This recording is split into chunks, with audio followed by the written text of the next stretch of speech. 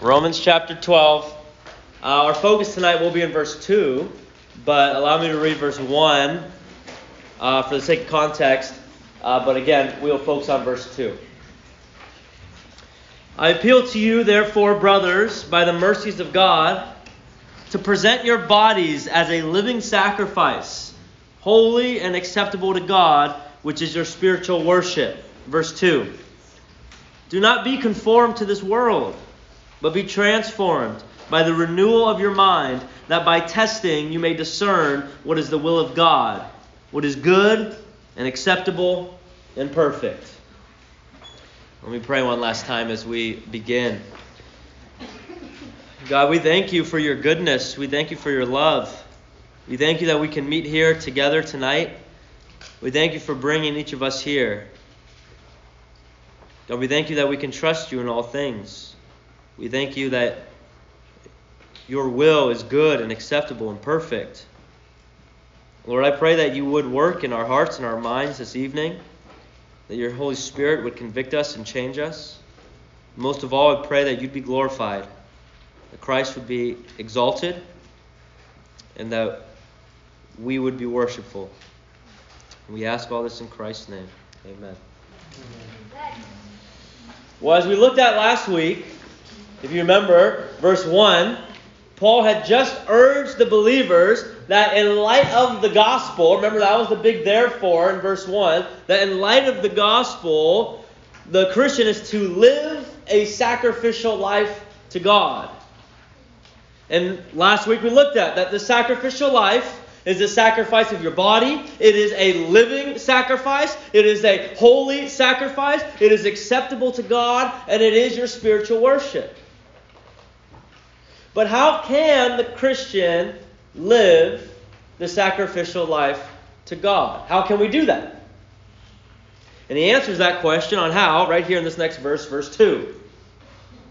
First, and it really just kind of builds on itself, like building blocks. How can the Christian live a sacrificial life to God? First, by not being conformed to the world. Second, instead of being conformed to the world, by being transformed.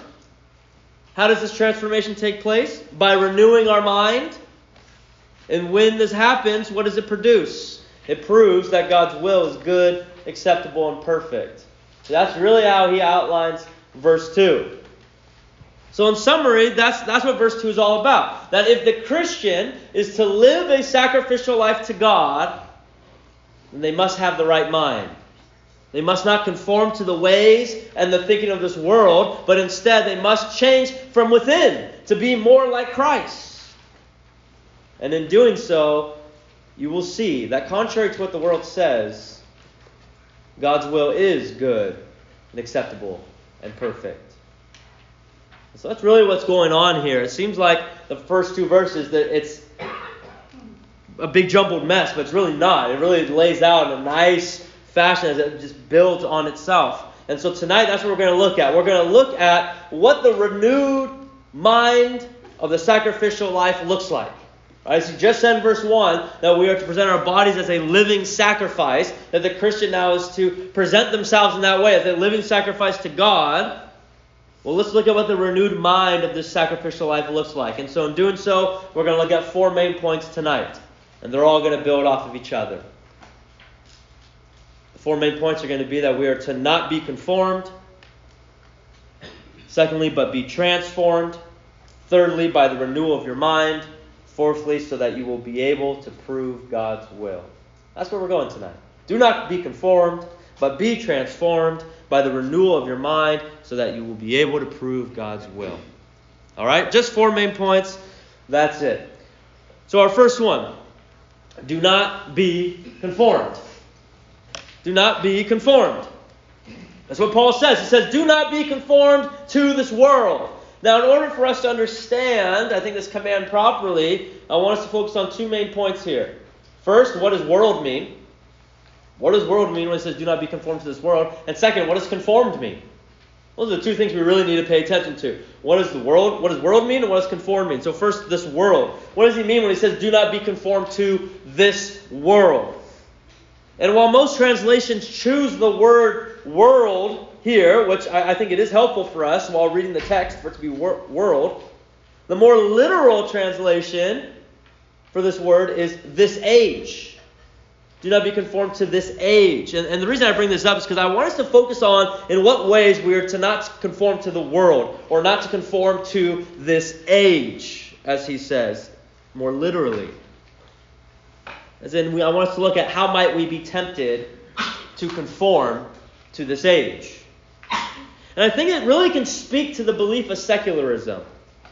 Secularism comes from the word secular, and secular comes from the Latin word seculum, which means age, as in this age. And there are a lot of implications of secularism, probably the most well-known being the separation of church and state. But one of the core philosophies that come out of secularism is to not look beyond this world, but instead to live as if this age is all there is. And it puts all of the value on today and this life now. And it removes all value on what happens after this life. See, to be conformed to this world, to be conformed to this age, is to put all value on today. To put all value on what lies in front of you. And if what lies in front of you is what matters most, then why put any effort or concern into God? Or into judgment, or into eternal life? If this age is all that matters, then why pursue godly things? Or why pursue God at all? And what this will ultimately lead to is eliminating God from your life, from your thoughts, from your purpose, from your will, from your pursuits. See, to live a secular life means to live a life that is separate from God. You see the dangerous path that this thought process puts you on? To conform to this world, to conform to this age, is to remove God from the center of your life. And when you eliminate God, what are you left with? Just yourself. And when it's just you, then you become the highest, most worthy being in your life. And you are forfeiting what is infinitely perfect and beautiful and joyful and all-satisfying. When you eliminate God and when man becomes supreme, salvation does not even make sense. Because when you remove God from the equation and when you elevate man in his place, then you need no saving.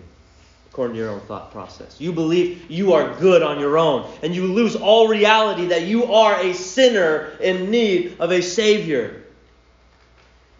But man is not supreme. God is. Man is but dust. Man is sinful. Man is in need of a Savior. And God, who is supreme, lowered himself. And he added humanity to himself. And died for man. And he is indeed that Savior that we need. And so I say to everyone here, do not remove God from the equation. Do not remove God from your life. Do not conform to this age and believe that you do not need God. You need Him more than anything. Always. All the time. Is your mind, are your goals, are your purposes that of this age? Or are they things in which concern God? What are your concerns? Are they of this world? Are they of this age? Has the world applied so much pressure on you that you have fallen prey to believing that the things of this world are the highest of importance? Are you prioritizing the things of this world, prioritizing the things of this age? Or are you, as Paul would say in Colossians 3, seeking the things that are above? Are your concerns of that of God's kingdom and of that of His glory? Are your pursuits of that in which have eternal value? Or are your pursuits that of this world? Is your mindset that in which God is at the center? Or is your mindset of that of this world? See, Paul says, do not be conformed to this world. What does he mean by conformed? To conform to this world. Now, the word here for conform means to shape one thing like another. To conform, to shape one thing like another. If we are to conform to this world, then we are to be shaped like the world. And the interesting thing is that the tense of this verb, conform, is passive. It suggests that the conformity happens to you, and it happens from the outside. That there are outside forces and influences that are conforming you, that are shaping you to be like it. And while the verb is passive, it is also a command. It's an imperative to not be conformed. Paul is commanding us to not allow the pressures of the world to conform us, to make us like itself. As in, don't let the world squeeze you into its mold. Are you allowing the pressures of this world to squeeze you into its mold so that you are becoming more like the world? What are the ways in which you feel that pressure? What are the ways in which you feel the pressure to be squeezed into the mold of the world? What are the ways in which you don't look like a follower of Christ? Instead, you look like a follower of the world. I think it's very hypocritical. Many times you hear Christians upset at non-Christians for putting on a fake mask of Christianity when in reality they are not Christians, right? Like these non-Christians just masquerade as Christians. We don't like it. All while at the same time, Christians do the exact same thing. They put on a mask themselves. They put on a worldly mask to cover their true identity. In the same way that a non-Christian puts on a fake Christian mask, the Christian will put on a worldly mask and masquerade as a non-Christian. You see what I'm saying? Sure, the Christian is fine looking like a Christian at church and looking like a Christian to the parents and looking like a Christian to their leaders and to all these people that they want them to see. Yeah, I'm fine. I'm not ashamed of being a Christian. But when they're around others, they put on this worldly mask to hide their true identity in Christ. Why is that? Is it a fear of man? Is it a shame of Christ? Is it a desire to join in the sins of this world? What is it? Why do we Christians often put on the mask of worldliness? I believe it's because we conform to the world. We get squeezed into its mold. In some ways, we want to be like the world and not like Christ. Christian, in what ways do you conform to the world? In what ways is the world squeezing into you and trying to squeeze God out? Remember who you are in Christ, Christian. Remember your identity in Christ. Do not conform to the things of this world. And when you fail, because you will fail, still remember your identity in Christ. In your identity, remember that you are forgiven. Remember that you are redeemed. Remember that you are a new creation. Rest in the grace and the forgiveness of God. And repent from the ways in which the world has squeezed you into its thinking, into its mold. Now, Paul doesn't stop there. That's the put off. But what's the put on? Instead of being conformed to the world, he says, do not be conformed. He says what? But be transformed. But be transformed. And this is contrary to being conformed to the world. As conformity happens from the outside, the pressure from the outside, the transformation happens from the inside. The transformation happens from within. And the verb, like conformity, also suggests that it happens to you. It is also a passive imperative. That we are to allow this transformation from the inside to happen to us. And this happens to us by the work of the Holy Spirit. Christian, thank God for the person and the work of the Holy Spirit. We need the Holy Spirit in our lives. The Holy Spirit sustains us. The Holy Spirit grows us, preserves us, seals us. And it's because of the work of the Holy Spirit in which we are transformed. He is the one who changes our hearts. He is the one who convicts us. He is the one who changes us. He is the one who grows us.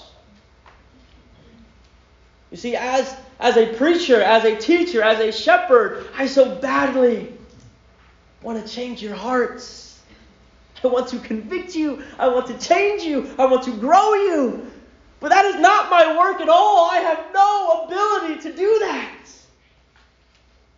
That is the work of the Holy Spirit to transform you. And I pray by the grace of God I present the word faithfully, but God is the one who does the work. In this case, God the Holy Spirit is the one who transforms. And the word for transformed is the Greek word metamorpho, which some of you instantly hear what word? Metamorphosis. That's where we get the word metamorphosis. That transformation, right? Just like a caterpillar who transforms into a butterfly. Like in A Bug's Life at the very end. I'm a beautiful butterfly. Have you seen it? It's so good. Right? In that same way, the Christian is transformed into a new creation as well. Have you been transformed? I mean, if you didn't know anything about how metamorphosis works, and I were to show you a caterpillar, and then I were to show you a butterfly, and I told you, this butterfly once looked like this caterpillar, you wouldn't believe me. You would think that's absurd. There's no way that little plump, juicy, hairy thing, whatever, looks like this beautiful winged butterfly. And the same is true for the Christian. It's absurd, really. God transforms the believer, and that transformation is radical. And if it had not been for the work of God, there's no way there would be this kind of transformation in our life. Not a chance. Is that true for you? You're here, you claim to be a Christian. Is that true? That there has been a radical transformation in your life. Now remember, it is a passive imperative. It is a command, but it's also done to us by the Holy Spirit. It's like we looked at last week, the idea of a dependent responsibility. That we are responsible for transforming to the image and likeness of Christ. We should pursue it, but we are fully dependent of the power of the Holy Spirit. And we're fully dependent on the grace of God. Not our work, not our strength, but by His grace. See, we must not forget our need for the power and the grace of God in our lives. All of this is by His grace and His grace alone. Without it, we have nothing. It is by His grace that the Holy Spirit works in our hearts. It is by His grace that He even uses the Word to change us. It is by His grace that we are transformed from any degree to the next. We need the grace of God.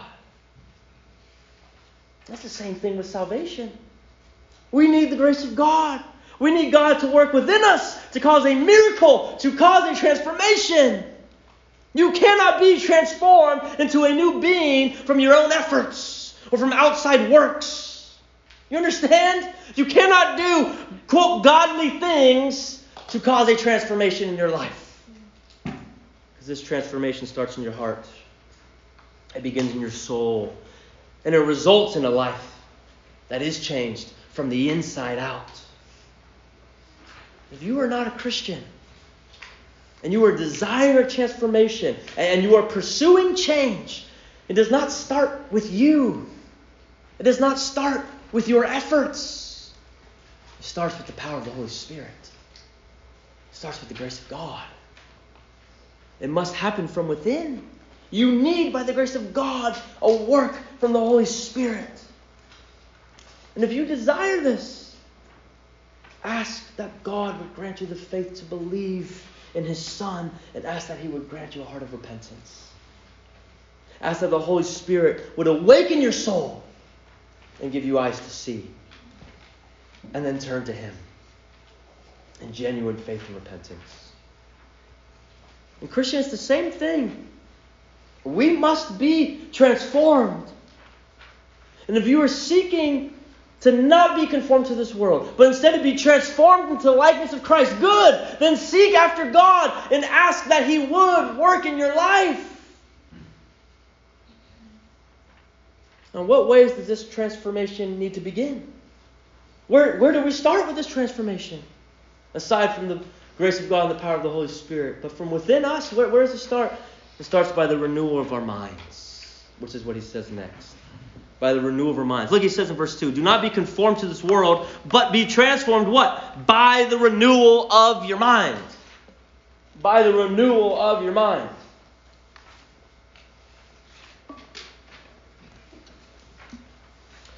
We're looking at living sacrificially for God. Right? Verse 1. And yet, Paul does not begin with behavior. He begins with our way of thinking. Isn't that interesting? Not because behavior doesn't matter, or because he's not concerned with behavior at all. He'll get there. But because sacrificial living for God starts in the mind. As the legendary great Chris Kieskinen has been known for saying, some of you guys know, the old veterans, that the way you think affects the way you act. That's what he says. And it's so true. It starts in the mind. It starts in the way you think. The way in which you think will affect the way in which you live. And there are many things Christians ought to be. But near the top of that list, Christians are to be thinkers. Not mindlessly going through life, but people that think. And whose minds are renewed and transformed into Christ-likeness. It's a popular belief and counsel and practice that we as people need to empty our minds. And you will hear in self-help seminars, and you will read in books and in articles, that one of the best things you can do for yourself is empty your mind.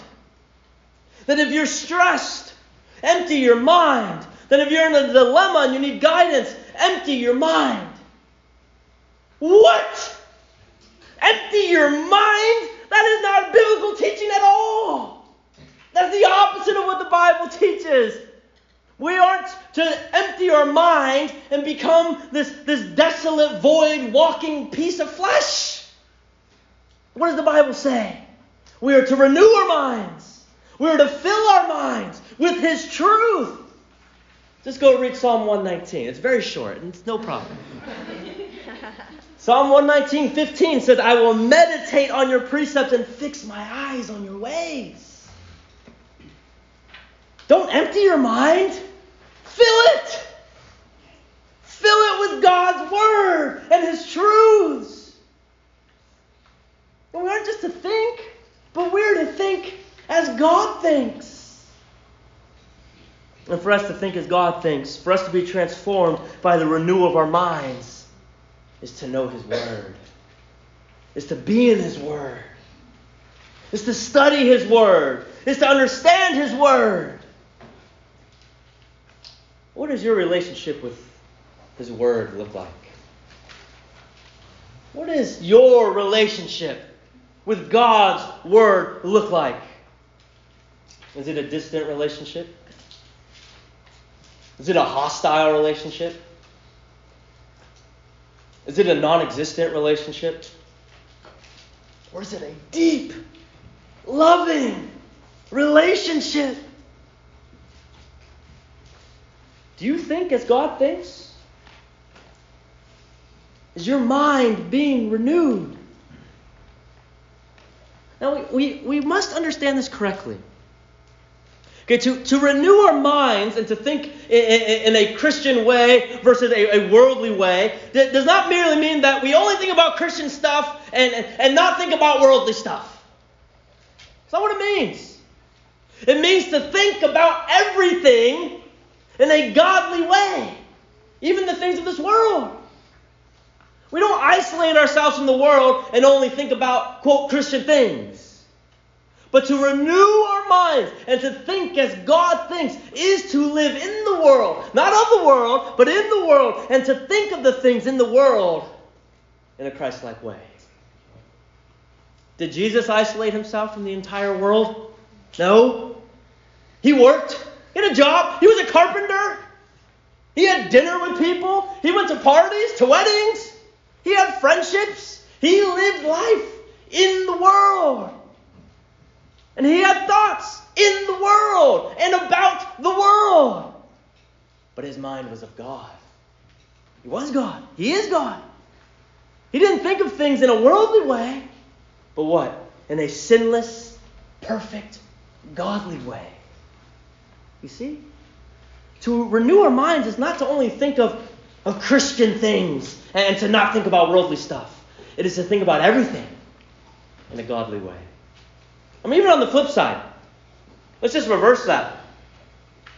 One could think about Christian things in a worldly way, right? You could be taking communion, but be thinking about it in a worldly way. Thinking about others are looking at you. Thinking about how you don't like these crackers and this juice. I know, no one does. Thinking about how the person leading it is talking too slow. Or talking too fast. Or talking too quiet. Or talking too loud. Or wondering, man, when's this going to get done? Because it's almost lunchtime. Right? I mean, like, one of the most sacred, blessed times we have in reflecting on the gospel. And we could think of it in a worldly way. You could be praying publicly, but be thinking about it in a worldly way. Thinking of the most grandiose words you can say. Thinking if so-and-so is listening. Thinking about how you're one of the only few people who actually volunteers to pray for Dubon. Poor Dubon. At least he has me pray. You could be doing a godly thing, but be thinking about it in a worldly way. So you see, it's not simply to only think about Christian things and to never think about things in the world. But the Christian is to think about everything in a Christian, or I should say, in a godly way. To renew their minds, to think through everything in a biblical, God-honoring way. So what is Paul saying? He's saying, Christian, we are to break the mold of the world's thinking. We are to resist the pressures of thinking the way the world thinks and instead allow our minds to be molded and transformed into the way God thinks. Do you think in the way God thinks? Have you been transformed by the renewal of your mind? Or do you think in the way the world thinks? Have you been conformed to this world? How do you look at the things in this world compared to how the world looks at the things in this world? Does that make sense? How do you view suffering and difficulty? In a worldly way or in a godly way? How do you view death? Whether it's your own death or someone else's death. In a worldly way or in a godly way? How do you view success? And what even is success? And how should you pursue success? In a worldly way or in a godly way? How do you view purpose? What is your purpose in life? You view it in a worldly way or a godly way? What are the things in your life in which you view through the lens of the world when you ought to be viewing it through the lens of God's Word? Be transformed by the renewal of your mind. And there's purpose to this. It leads to something, which is how he ends this verse. He says, but be transformed by the renewal of your mind, that by testing you may discern what is the will of God, what is good and acceptable and perfect. So our last point, so that you will be able to prove God's will. So that you will be able to prove God's will.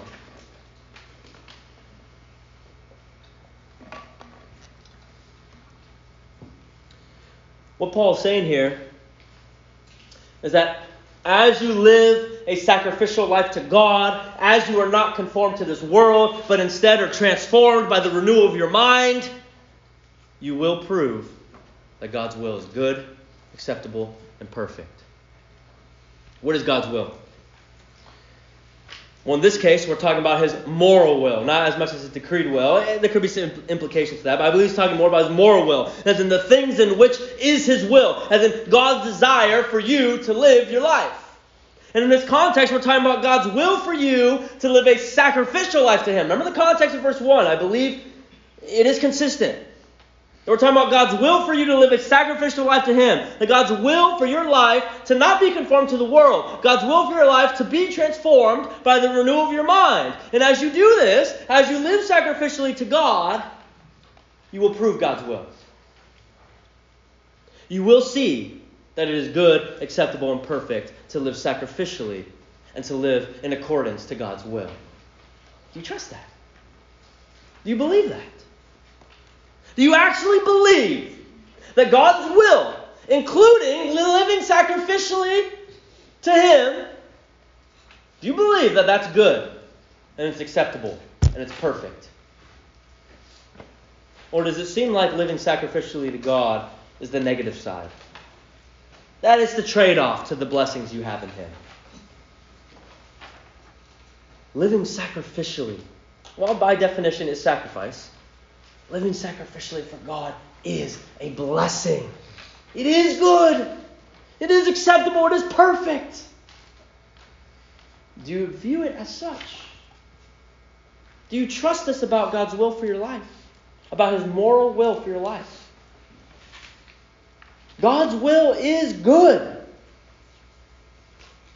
When we begin to conform to the world and the way of the world's thinking, we do not view God's will as good. In fact, when we begin to conform to the ways and thinking of the world, we begin to question if God's will is good. Because sometimes God's will is hard, and therefore we think it's not good. Hard doesn't equal bad. Hard doesn't equal not good. The world will tempt us with something that seems easier, and therefore we think, well, then that's good. And so we question the will of God. But God's will is good. For God can only do what is good, and therefore His will is good. The question should never be if God's will is good. The question is, do you trust that God's will is good? Do you believe that God's will is good? Always. Because His will is always good. And He also says that God's will is acceptable. And this can also be translated as pleasing. It's the idea that if we abide by the will of God, if we choose to live sacrificially, if we choose to not conform to this world, but instead to be transformed and renew our mind, then we will indeed have pleasure in life. God's will is pleasing. God's will is pleasing. Do you believe that? That God's will is pleasing? Because the world will say otherwise. The world will say that true pleasure is found in the sins of this world, and God's will keeps us from true pleasure. That is a lie from the enemy. The world is deceitful. It will lie to us and say, yeah, that's the trade-off. It's a trade-off. That you can either, here's your choice, here's the trade-off in the way the world presents it. You can either live a fun and pleasurable and satisfying life now, but the trade-off is you won't go to heaven. Or you can do the Christian thing and live a boring, restrictive, dull life now. But the trade-off is that you get to go to heaven. And a Christian may even listen to that lie of the world and they'll say, I see that trade-off, but I'm going to take heaven. Even if that means I live a boring and restrictive and dull life now. I know it's going to be worth it for me in the end. But that is still a wrong way of thinking, Christian. Christianity and living in accordance to God's will is not boring or restrictive or dull. To live in accordance to God's will is all satisfying and it is all pleasurable. It is pleasing.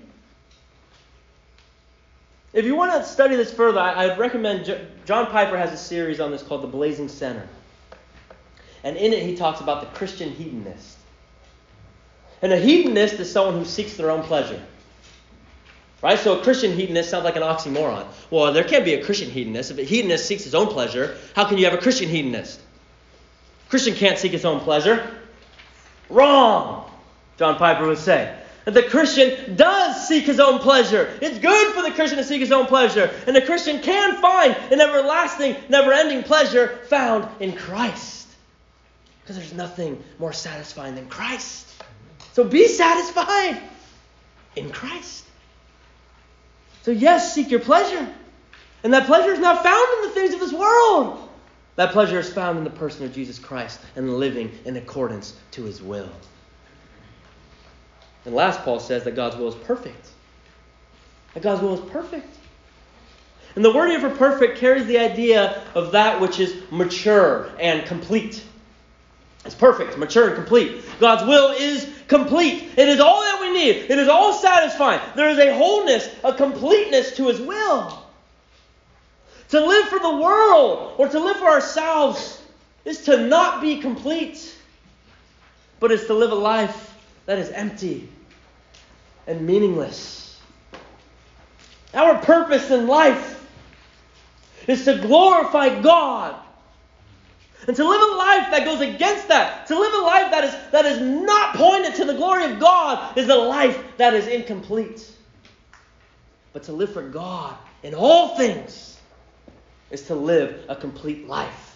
God's will is perfect.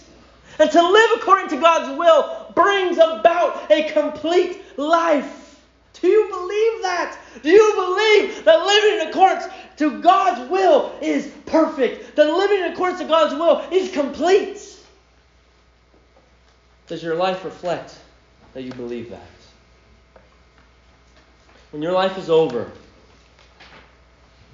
and you look back on your life, will you find pleasure in what you accomplished? Think about that. Maybe that's hard at a young age, but I want you to stretch your mind a little bit. Will you look back and find pleasure in what you accomplished? Will you be pleased with how you lived your life? Will it be complete? If you conformed to this world and lived how it says to live, I promise you, you will not be pleased. You will not be complete. You will look back.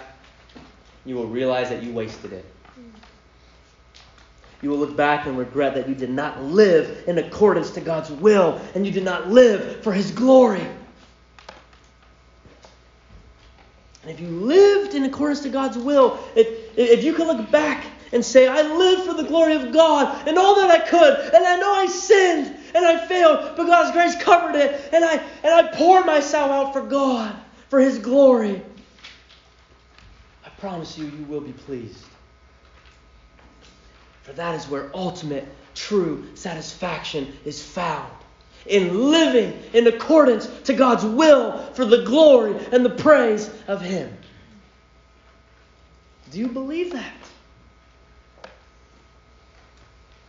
You know how I know if you believe that or not? How you live your life today. It's one thing to say that you believe this. It's another thing to live it out. Does your life reflect that you believe that God's will is good, pleasing, and perfect? Is that what your life reflects to others? And so often we want God to reveal His will for us. And then we want to decide if it's good, pleasing, and perfect. Well, guess what? God has revealed His will to us. His moral will. And not only that, but He's revealed that it is good, and that it is pleasing, and that it is perfect. Live sacrificially to God. Don't be conformed to this world, but instead be transformed by the renewal of your mind. And you will see that it is true, that His will is good and pleasing and perfect. And Paul begins this new section in his letter to the Romans in chapter 12 by calling Christians to live a sacrificial life to God. And he starts by calling them to not conform to this world, but instead to be transformed by the renewal of their minds. Now, we must never forget that this call is in light of the gospel. As we said last week, salvation comes before Christian living. Always. Christian living does not come before salvation. Which means if you are not a Christian, your concerns and efforts should not be towards living a sacrificial life. Your concern ought to be your relationship with God. The only transformation you need right now is the transformation of your heart of stone into a heart of flesh. And that is only done by the work and the grace of God. Putting in efforts into Christian living will do you no good.